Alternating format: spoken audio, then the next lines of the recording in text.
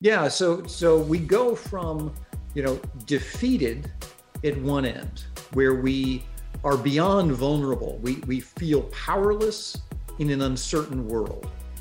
That's the low point. And that's the low point, whether it's in the markets or in life. And the challenge is most people think that that's the beginning of when it's going to get bad. They don't realize that, bankruptcy is the low. And so there's a bookend to lows in confidence. It's when we feel defeated. And that's the last time you should give up, because history shows that that's the bottom. You've reached that point. And if you just hold on long enough, things do improve.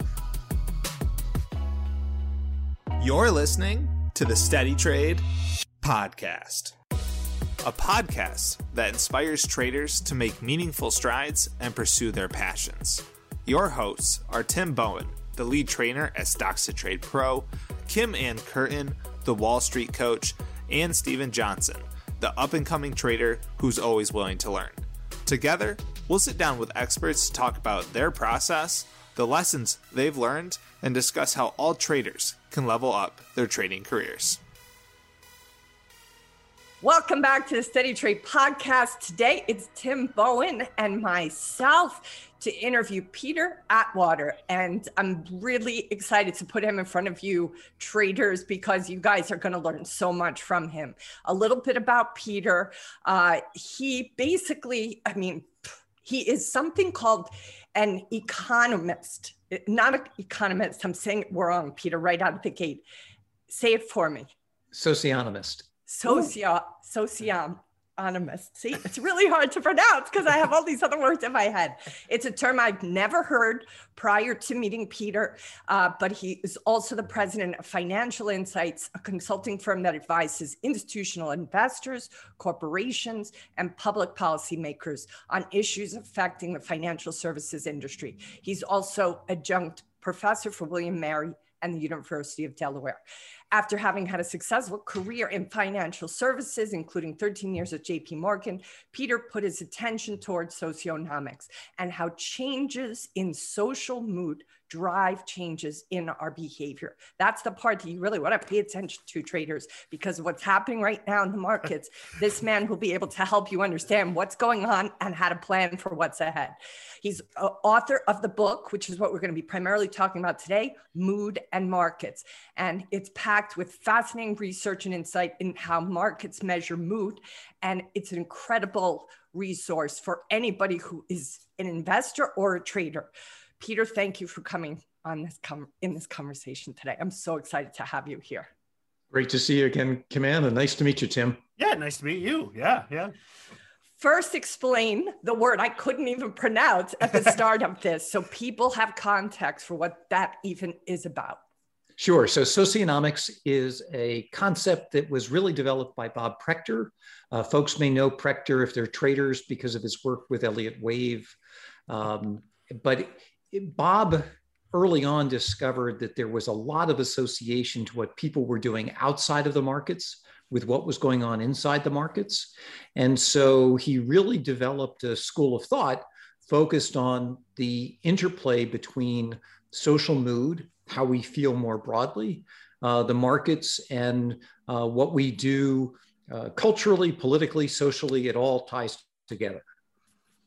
When I was very fortunate to get to interview you for my podcast. And one of the things that you talked about was how closely you watch Twitter. Would you talk a little bit more about that? Sure. I think there's nothing better than Twitter as somebody who looks at mood 24/7.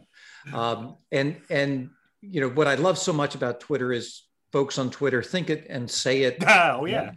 Within actually, I would interject, and I think that maybe you flip it. It's like you say, it's like shoot first and ask questions later. It's more like you say it, then you think, well, should I have sent that or not? But yeah, and so that impulsiveness, Tim, is really valuable because it measures just how people feel, what they're thinking, all simultaneously.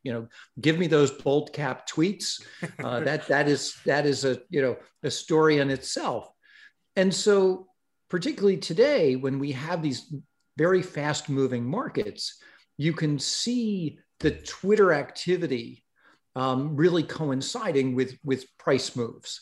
So people feel great, prices are rising, and then there's this crescendo of tweets that often coincides with major turning points in stocks. We're doing this on June 2nd. It's been fun today to watch all the tweeting going on with AMC. Perfect day for this discussion. Yeah. With just for those listening, the context, AMC went, AMC, one of the number one meme stonks, as we call them, which is still, it cracks me up that we have serious conversations about this, but went full parabolic today. Went yesterday was wild, but went from 30 to 70 today and is still in the mid 60s. And we're recording with like 3 hours left in the day. So who knows what could still happen. So, right.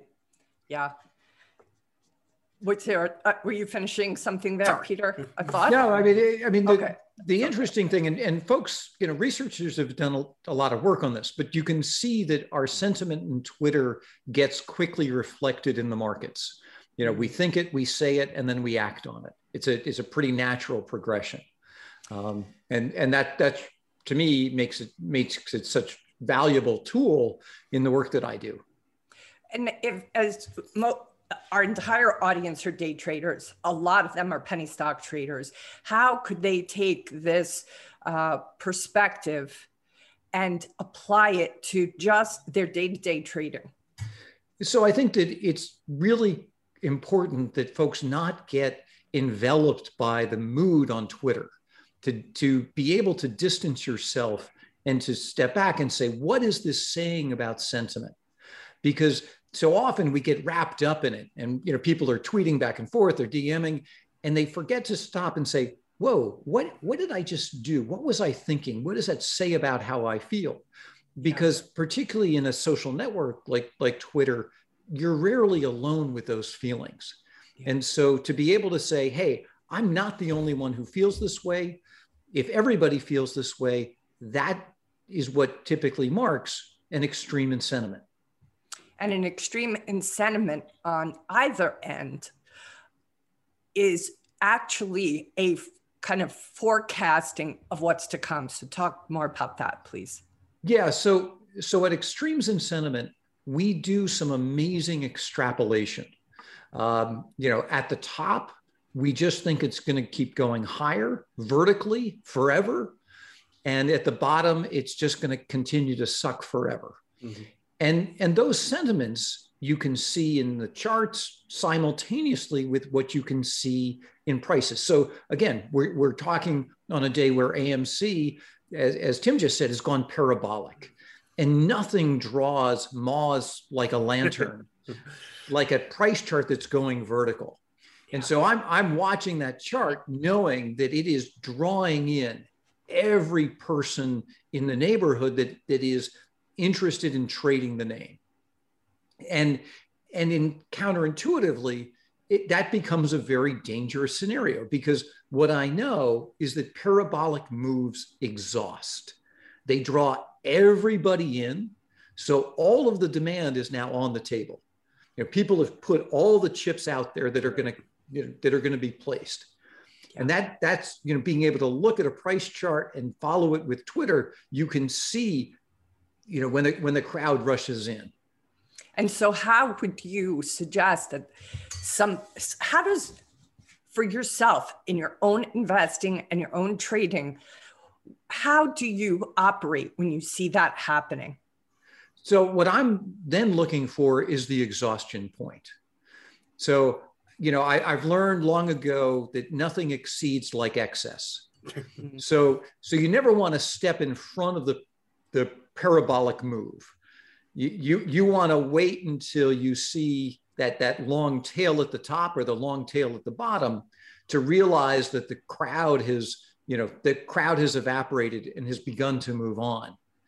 And one of the unique things about the past 18 months, maybe even 2 years, is the frequency with which we've seen what I call flash mobs with money.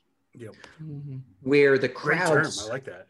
Yeah. The crowd suddenly shows up, whether it's Tilray, Hertz, Nikola, there have been lots of these, but it only lasts a moment. GameStop in January.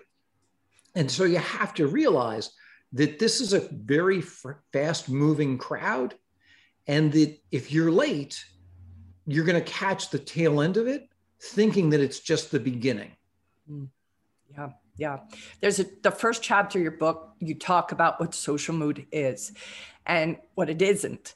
And you speak about too often we associate markets with emotion.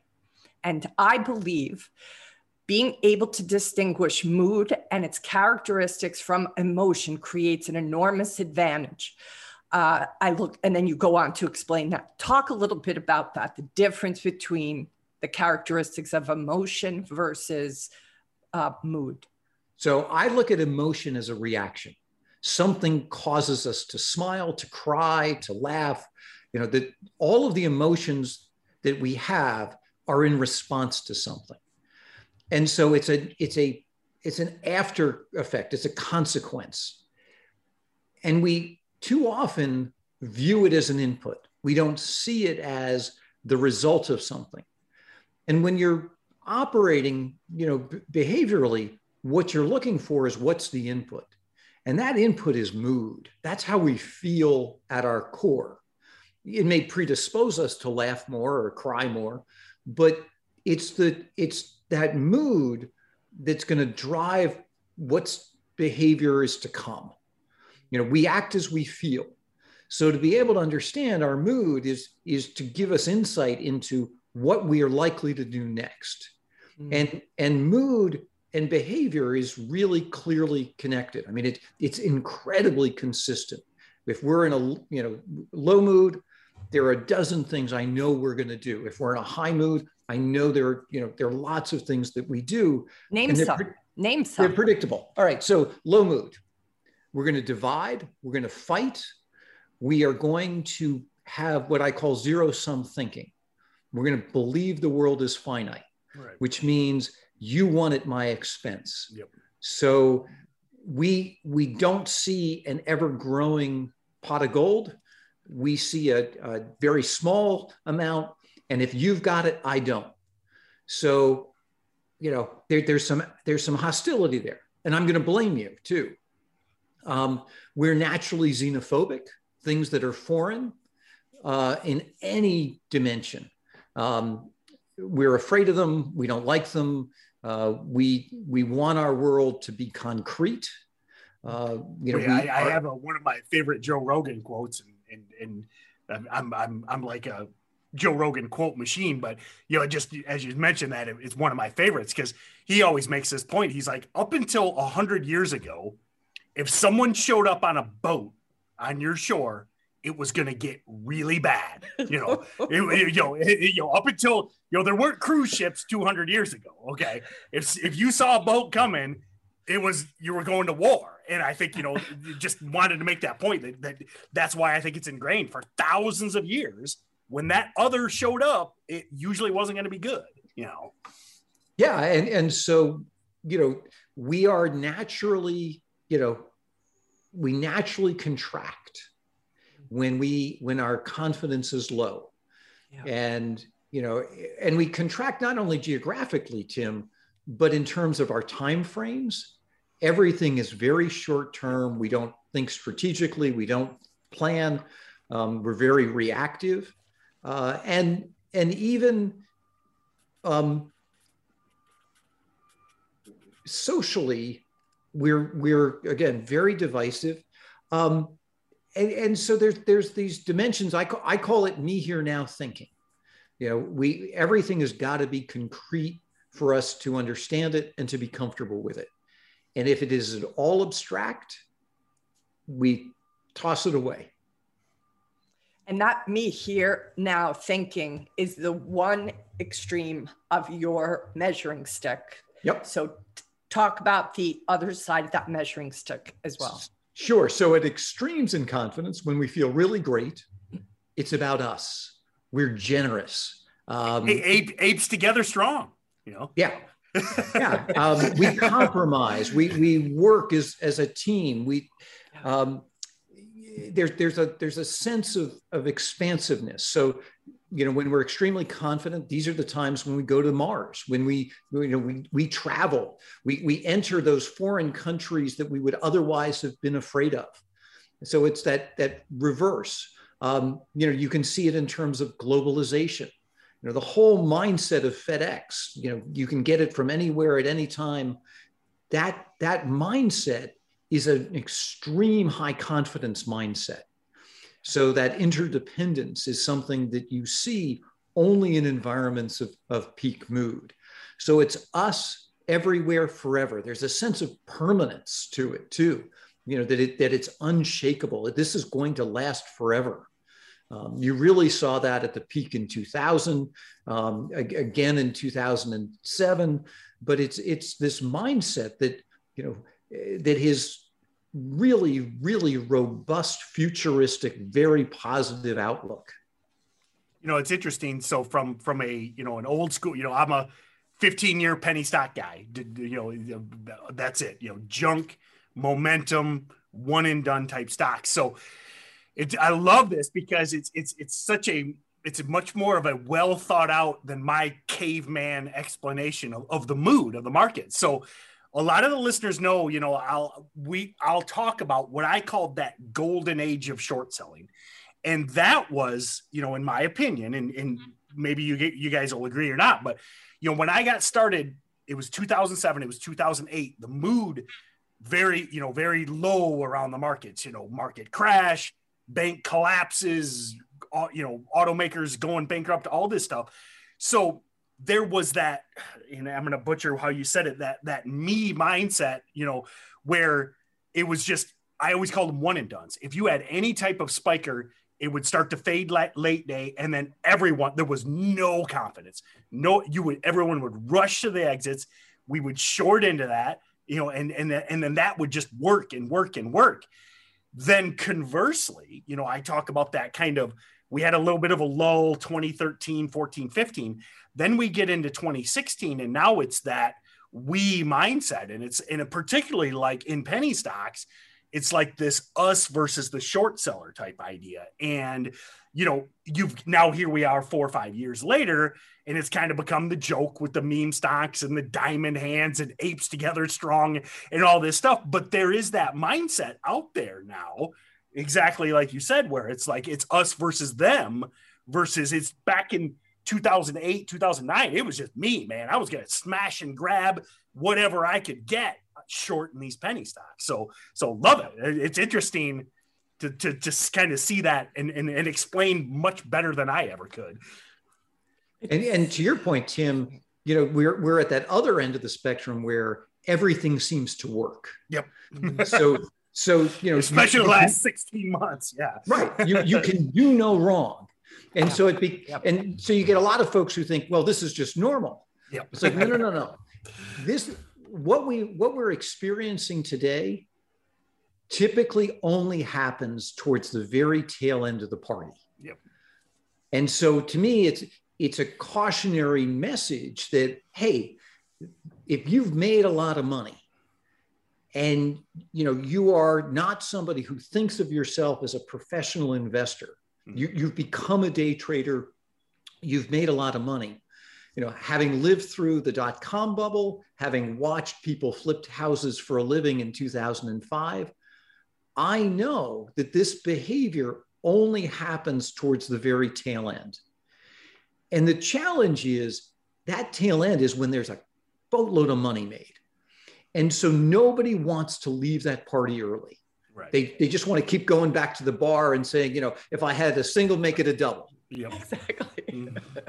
Let's talk a little bit about the media and about art and how those are also red flags along the way. This is fascinating. And I can't wait to talk about this with Tim, because Tim and I are always kind of going back and forth about the media. And one of the things, Peter, you taught me about the media is that I used to think the media was trying to trigger us. And what you've taught me is that we are triggering the media. Talk about that. Yeah, if you're in the media business, you're no different than a book publisher, a movie maker, Your job is to draw eyeballs. Right. You want people to read what you're publishing, what you're putting on television. And so it has to resonate. And I look at the media as a very large mirror. Yep. It is expressing exactly how we feel.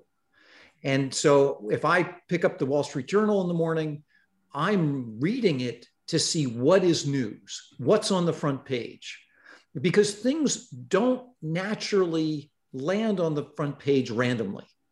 You know, that's incredibly pricey real estate. And so typically you only see things on the front page that are near to an extreme.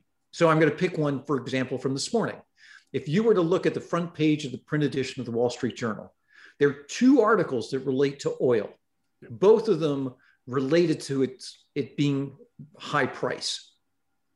And so that's a sign to me that oil is reaching a potential turning point. Does it mean today? I don't know. But it means that a lot of the money that's been made in this process is already behind us. Wow. And so I think you want to be really careful to not get seduced by the media. You know, it's basically telling you where we are in the progression. Right. Yeah. And let's talk about art, and let's talk about the books that we spoke about that came out in sync, not the band, but we can talk about that band, but in sync with the mood. That was startling to me, the timing of a couple of books that we talked about. So talk about that. Yeah. So I teach a class where we look at a lot of different behaviors. Two of my favorite classes are on the media, the one on the media and the other on music. So let's talk about the media and particularly books.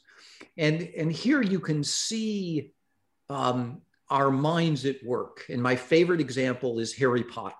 Mm-hmm. So Harry Potter comes out at the peak of the dot-com bubble. It's futuristic, it's fantastical, it's really highly imagination, and it's bright. Mm-hmm. As you watch the arc of Harry Potter, it gets darker and darker and darker. In fact, you can actually see people have taken the coloring of Harry Potter, and you can see visually from one sequel to the next, it just gets visually darker. Wow.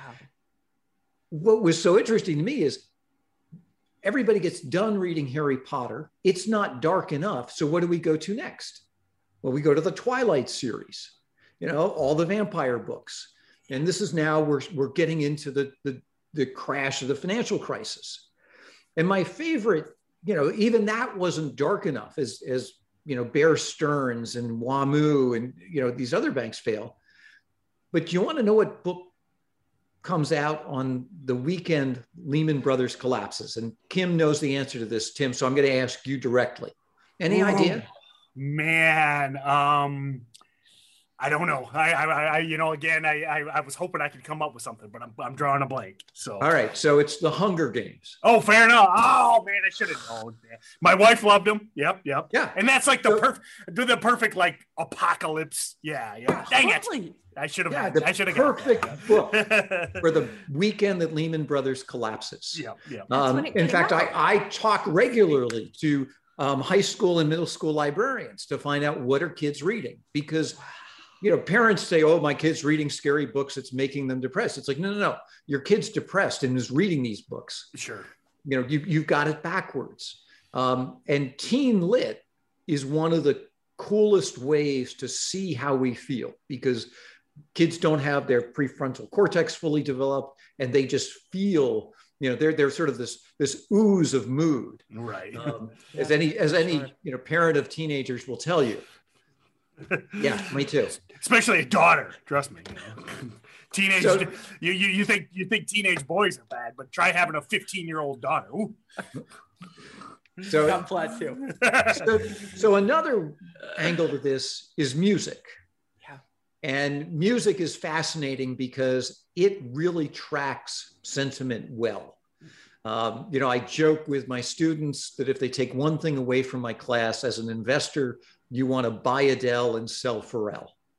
You know, when the music is dark and we're rolling in the deep, that is when markets bottom, and it did in 2011. Yeah. And then you ride this wave of enthusiasm, and then we're dancing to Happy at a major peak in mood. Right. And what was interesting to me last year, this is even before the pandemic has hit. You look at what happened at the Grammys, and Taylor Swift loses badly to Billie Eilish, who is, much darker, Right. much more of an indie performer, and is, doesn't have enough arms to carry all the trophies and awards that night. And that is very typical, where you'll see culture preceding mood more broadly. Those who are in the arts feel it, act on it ahead of the crowd. Yep. They're not afraid to be outsiders. Yeah, That and again, also I is know so I already powerful. told that story, but it's basically recapping what I said a few minutes ago. I mean, I just remember that mood market wise, again, 2007 to that, like 2012. I mean, it was like just everyone hated stocks, like and I call them civilians, people that like Yep. aren't active day traders, and then you reverse that to 2020. And it's like, I mean, we've did 10 podcasts talking about this. I mean, I used to, like, people knew I actively traded. They knew what that would do, that I did. They would never ask me, they might hint at it. But like this last year and a half, I mean, I got like kids that I used to coach in Little League calling me for stock picks. I'm like, where is this coming from? And that's just that mood again. That wasn't happening in 2009. And everyone still, I knew I was a full-time trader back then. So No, I mean, I had students in February 2020, trading Tesla options, while I'm trying to teach. and I knew things got a little extreme when one of them came up to me after class and he says, Professor, trading these options is getting boring. I think I need to move into E-minis next. And it's like, okay, there's a sentiment indicator. For exactly. So talk a little bit about how socionomics, and when you first got exposed to it, you did not give it any kind of credence. You thought, no.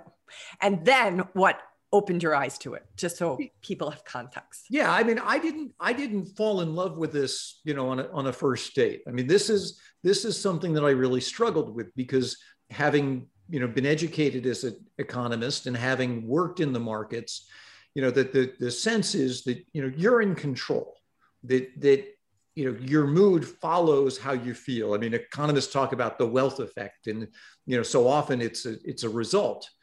And so I really struggled with, this argument. But, after the banking crisis, and I started to read how people were characterizing what happened, I kept thinking, no, there's a lot of baloney in this.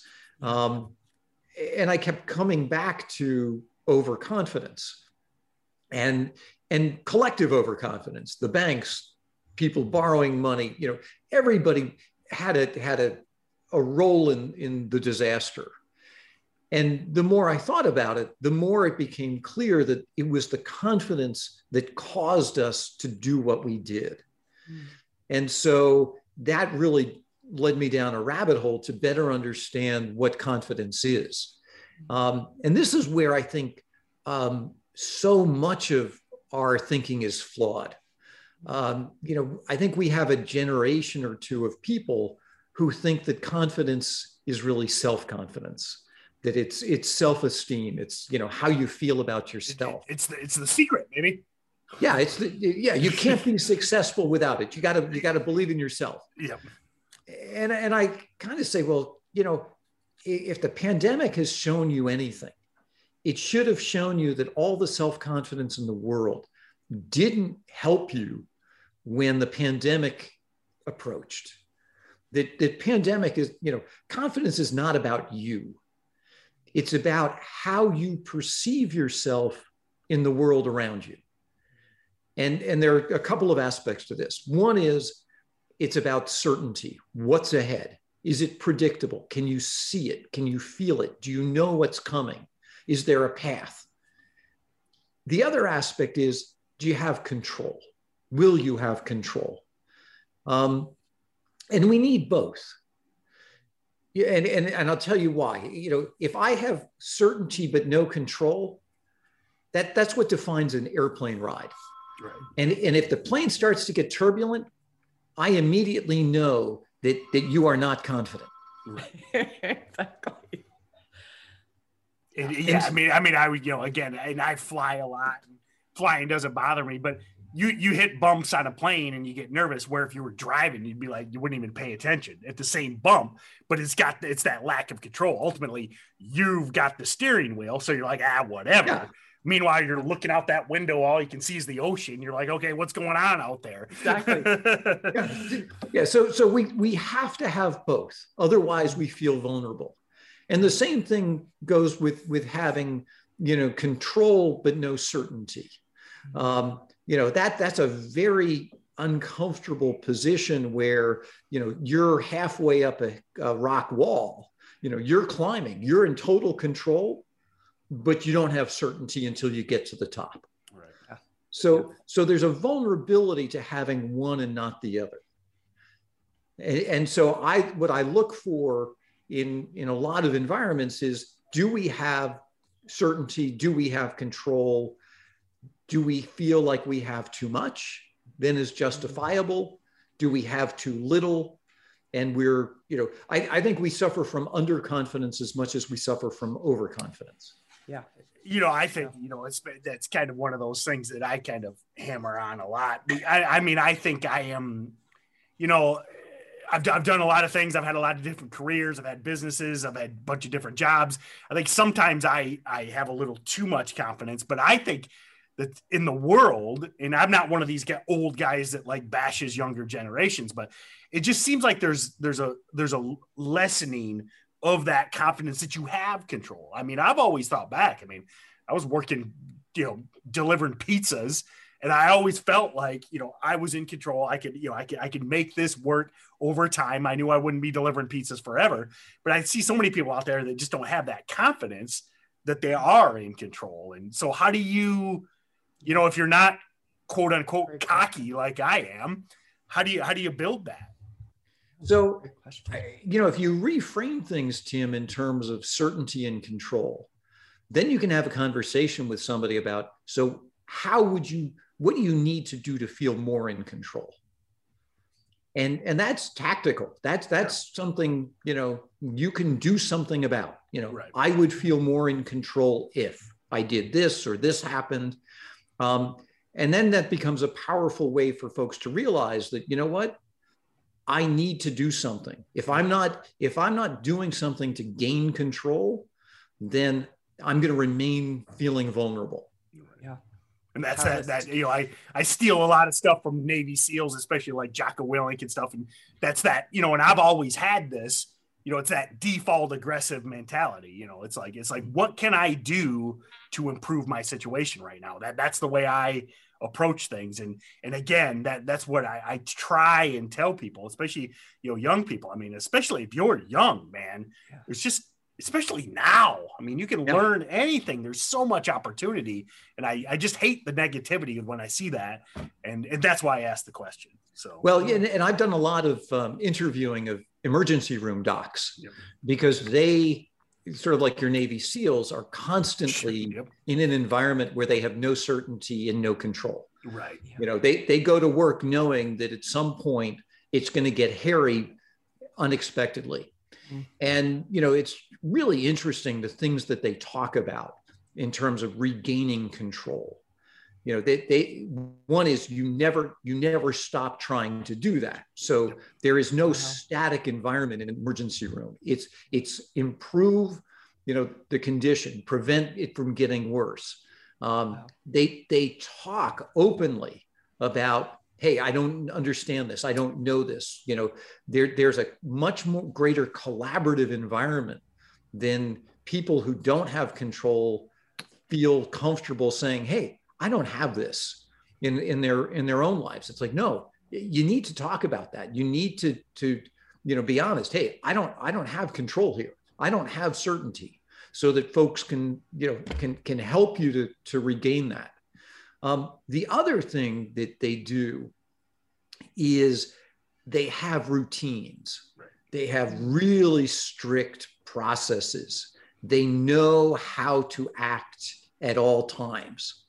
And we don't think about the importance of habits enough, but they are, having really powerful, good habits, whether it's, exercise or, what you do every day, those habits are giving you certainty and control to your life.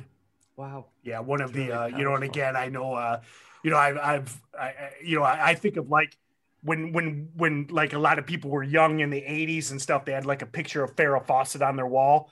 I've got like a picture of Jocko Willink on my wall, and the biggest thing I look back when I found him, and this was always kind of my methodology, but, he has that so counterintuitive tagline he uses, that discipline equals freedom. And everyone is always like, they're always baffled by that. And they're like, well, he has to do the same thing. He has to work out, has to get up, has to have this meal, has to do all these things. Well, that's not freedom. But his point is, if you do all those things, if you follow that routine, if you take care of the things that need to be done, all of a sudden it's 2 p.m. and you're like, hey, I got the rest of the day to go surfing like he does, And I think that is something that, again, when you're trying to get in, again, me as a caveman here, to the listener out there, if you're trying to get control of your situation, the more you can square things away and the more you can get in that routine and take care of what needs to be done earlier in the day, get it done. And then all of a sudden your stress level lowers, you get more done. You got more time to think, you got more time to spend time with family and do all these things. So for sure. Yeah. And think about, what does it mean in your life to feel like you have control? Yes. What does it mean to feel like you have certainty? Because the consequences is scarcity, that you don't have enough of something, and being really clear, I don't have enough of this. And then what are you going to do about it? Yeah, for sure. Can we revisit the scale? What is the name to that scale of those two measurements? The confidence spectrum? Yes, the confidence spectrum. Yeah, so we go from, defeated at one end, where we are beyond vulnerable. We feel powerless in an uncertain world. That's the low point. Mm-hmm. And that's the low point, whether it's in the markets or in life. And the challenge is, most people think that that's the beginning of when it's going to get bad. Yeah. They don't realize that, bankruptcy is the low. Yeah. And so there's a bookend to lows in confidence. It's when we feel defeated. And that's the last time you should give up, because history shows that that's the bottom. Yeah. You've reached that point. Yeah. And if you just hold on long enough, things do improve. Yeah. And the challenge is that from a perception standpoint, those moments feel incredibly slow, very drawn out. Mm-hmm. And so psychologically, we do ourselves a disadvantage. We don't, it's like, no, this moment will pass. Yeah. Yeah. At the other end of the spectrum, when we feel not just overconfident, we feel invincible.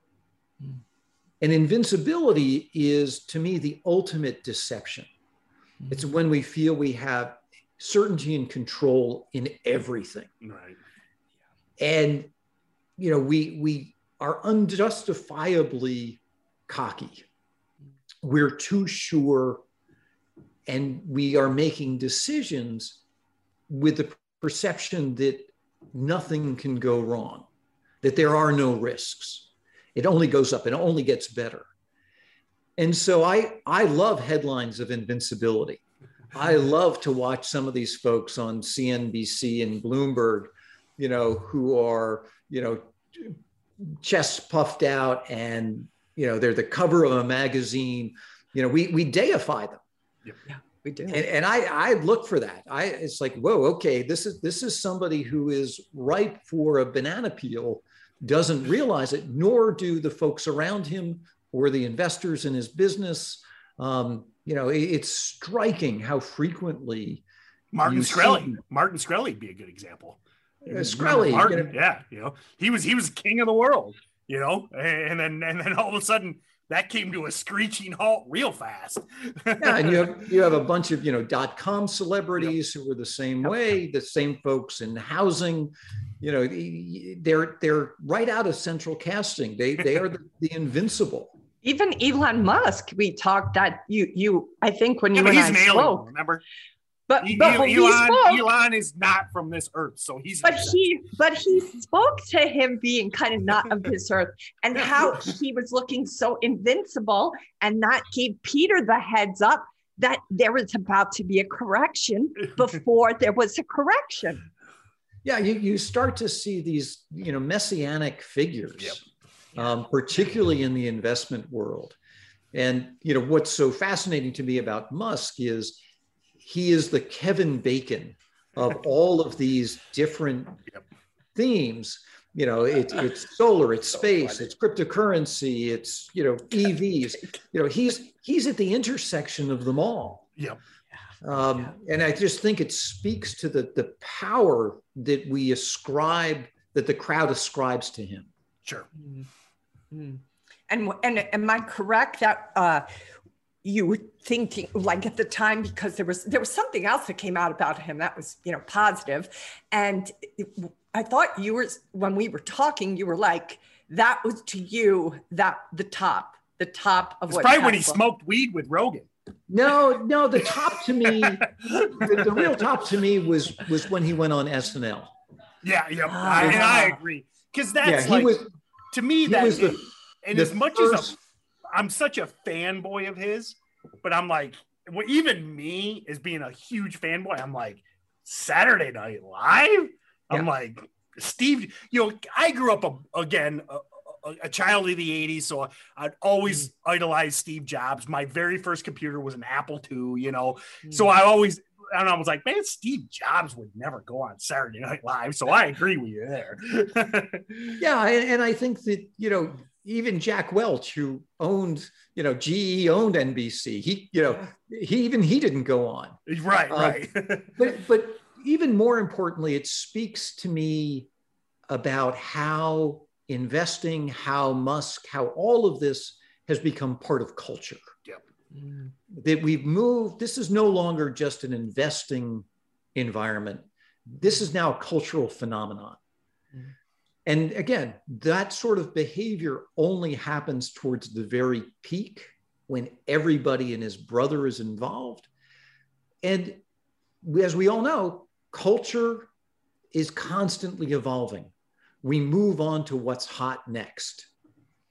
And so I think there's a risk that we are seeing a cultural phenomenon, akin to Beatlemania, forgetting that, it wasn't too long later that the Beatles were breaking up, and that was the end of the band. Yeah, and that's and I think we'll kind of start to take this home. That's something that when we talk about these irrational ideas, and that's what I really try and bring to this podcast is, as much as I love AMC from a trading standpoint, something I say like every day is, listen, this is not going to end well. Okay, this is a movie chain. I got 3 80-inch TVs in my house with better sound. I don't have to leave the house. Movies are going direct to streaming. I don't have to deal with parking. I don't have to deal with people. Listen, it's like, and this and GameStop. This is not going to end well, and recognize the trading opportunities, but these aren't long-term holds. And that's where the diamond hand things, I joke about it, but there's people that believe that. They believe AMC's going to 1,000. And I'm like, it ain't going. Now it might go to 100. It might go to 100, but it ain't going to 1,000. And if you can recognize that and just take your piece of the pie, if you got 20%, day trade it. If you got 30%, 40%, but don't get into this idea that, you're going to take your $100,000 house and sell it for $1 million, or you're going to buy 6 houses and turn them into that. And I think that's, or Doge is going to $1, and if you can, and I think that's, again, what I try and bring to the podcast is I've been through the ringer more times I care to admit in 15 years is I'm happy with my 20%. I'm happy with 30. I'm happy with 10, and just try and repeat that and don't become the last guy holding the bag when the thing comes screeching to a halt, Yeah, your $1,000 point on AMC is a good one, because I step back and say, when did people start to say that? Well, they only started to say it in the last week. Yep. And so, and it's not, this is, a 20, 30, 40, $50 stock that people are putting a 20x price target on. Yep. So that extreme extrapolation, that pure vertical, it's going to the moon, is always an indicator to me that we're nearing the end of that party. Mm-hmm. What's Now, the one thing I will, and this will be kind of my last question. I'll let Kim and you wrap it up. Now, again, you've been around. I've been around. The only thing that makes me doubt it is, again, it's like you look at, again, that the army, of $100 accounts, and it's like, that's the one thing. And again, I'm just going to nibble on the way up, and I'll nibble on the way down. The one thing that I think we'll look back on history possibly is just, there was never a time that I know, and I've pretty well read in finance, where you had millions and millions of people, against, the fat cats, or whatever you want to call it. So it's definitely going to be unique, I think, where this goes and what happens with the 10 million or 30 million or 50 million Robinhooders, because it's never happened in the past that I know of. So no, and so I look at that and say, so how much bigger can the army get? Right. So you're using terms that immediately catch my ear to say, he's talking about a boatload of people already engaged in this. Yes. Yes. So it's not like, so who's left? Yeah. Who's left? Yeah. and who's left to me? When you think about, what 70% of the world lives on $1 a day or whatever, it's like, yeah. Yeah. So to me, the most important two words in finance, who's left? Right. That's such a good catchphrase. Who's left? Oh my God. So wait a minute. So that potentially means that even like Robinhood is at its max of participants who are going to come into that. Yeah, and I'm sure, Kim Ann, anybody listening to this is going to look at me like I've got 6 heads, because they've watched the trajectory of Robinhood and these other platforms, and this is where it's tempting to get caught up in all of the emotion. Yeah. To say, gosh, they're nowhere in all of these other countries. There's, all of this additional possibility. But Robinhood, to me, is a reflection of sentiment. Oh, people are only going to use Robinhood because they're excited to buy and they see the potential, enormous potential ahead. Yep. Yeah. And this is where the expectations of return have to be extreme to maintain this energy. Right. People forget that being manic is exhausting. Yep. It just depletes so much energy to maintain this incredible cycle of energy. Yeah. And it also makes you struggle with when things get stabilized. You don't know how to be in a stabilized environment because you only know the extremes of the emotion. Oh, I've talked about it, again, with these daily live streams that I do. I mean, it like 2 weeks ago, market was in the dump, and there was no 80% runners, and like the chat's just lighting up. Is it over? Is it over? I'm like, would you people just relax? I'm like, it's one day. Because like you said, Kim, they're like freaking out. Because they're sitting there, it's 8:30, and there's not 10, 100% gainers. And I'm like, geez, oh, Pete, it's one day, you people. but they don't freak out. Yeah, I'm sitting here laughing because you're using the term, 80% runner. Like that is just, that just happens every day. In 2020, it did. Yeah. In 2020, it did. And that's the extraordinary environment that you need to step back and say, you know what? These are the salad days. These are the things, these are the moments that don't come along every day. Enjoy it while it lasts. Yep. And be prepared for it not being here. And how are you going to navigate that? Which, Tim, you always encourage all of our listeners to consider, because that you're like, if you want to be here for the distance, you can't just think it's going to be what it was in 2020. Well, 2012, 2013, 2014. That's always that, you know, you've heard me say it, Kim, a million times. That was those dark days, man. I think of like the memes, like with the skeleton with like the cobwebs on him. You know, you just sit here and just stare at this monitor. And there were days I'm like, what am I even doing sitting here?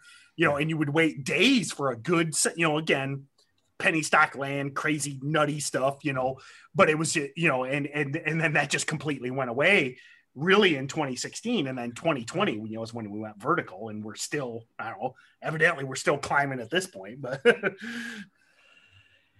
Peter, thank you. Is there any closing words that you want to speak to traders, or, you know, just like one or two most important things for them to keep conscious of as they navigate where we are now?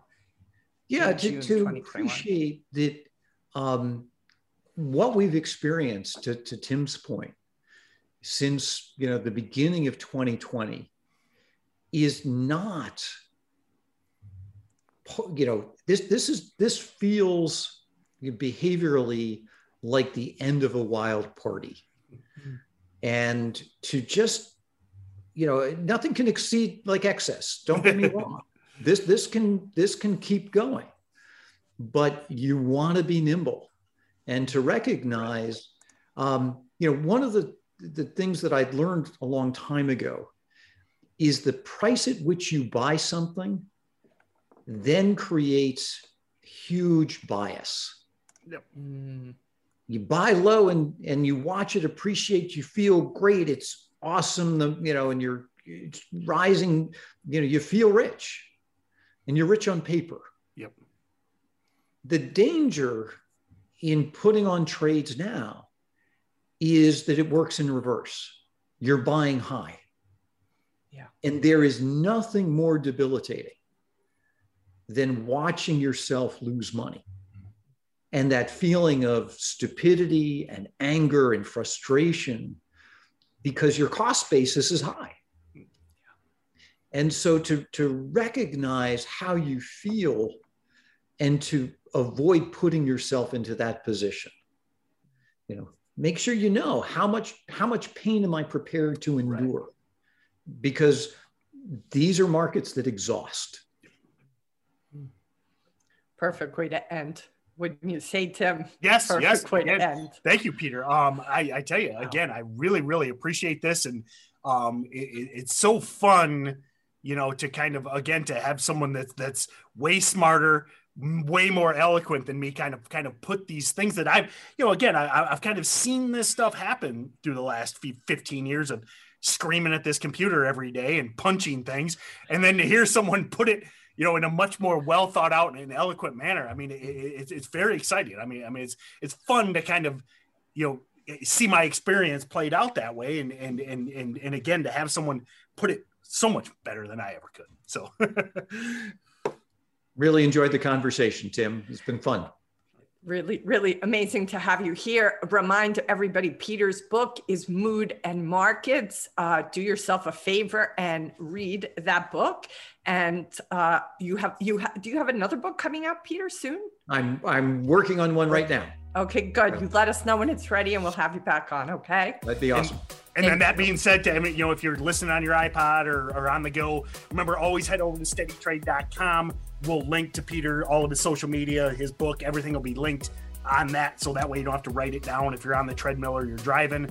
Go to steadytrade.com, get the links. Thank you, Kim. Thank you, Peter. And we'll see you on the next episode of the Steady Trade Podcast.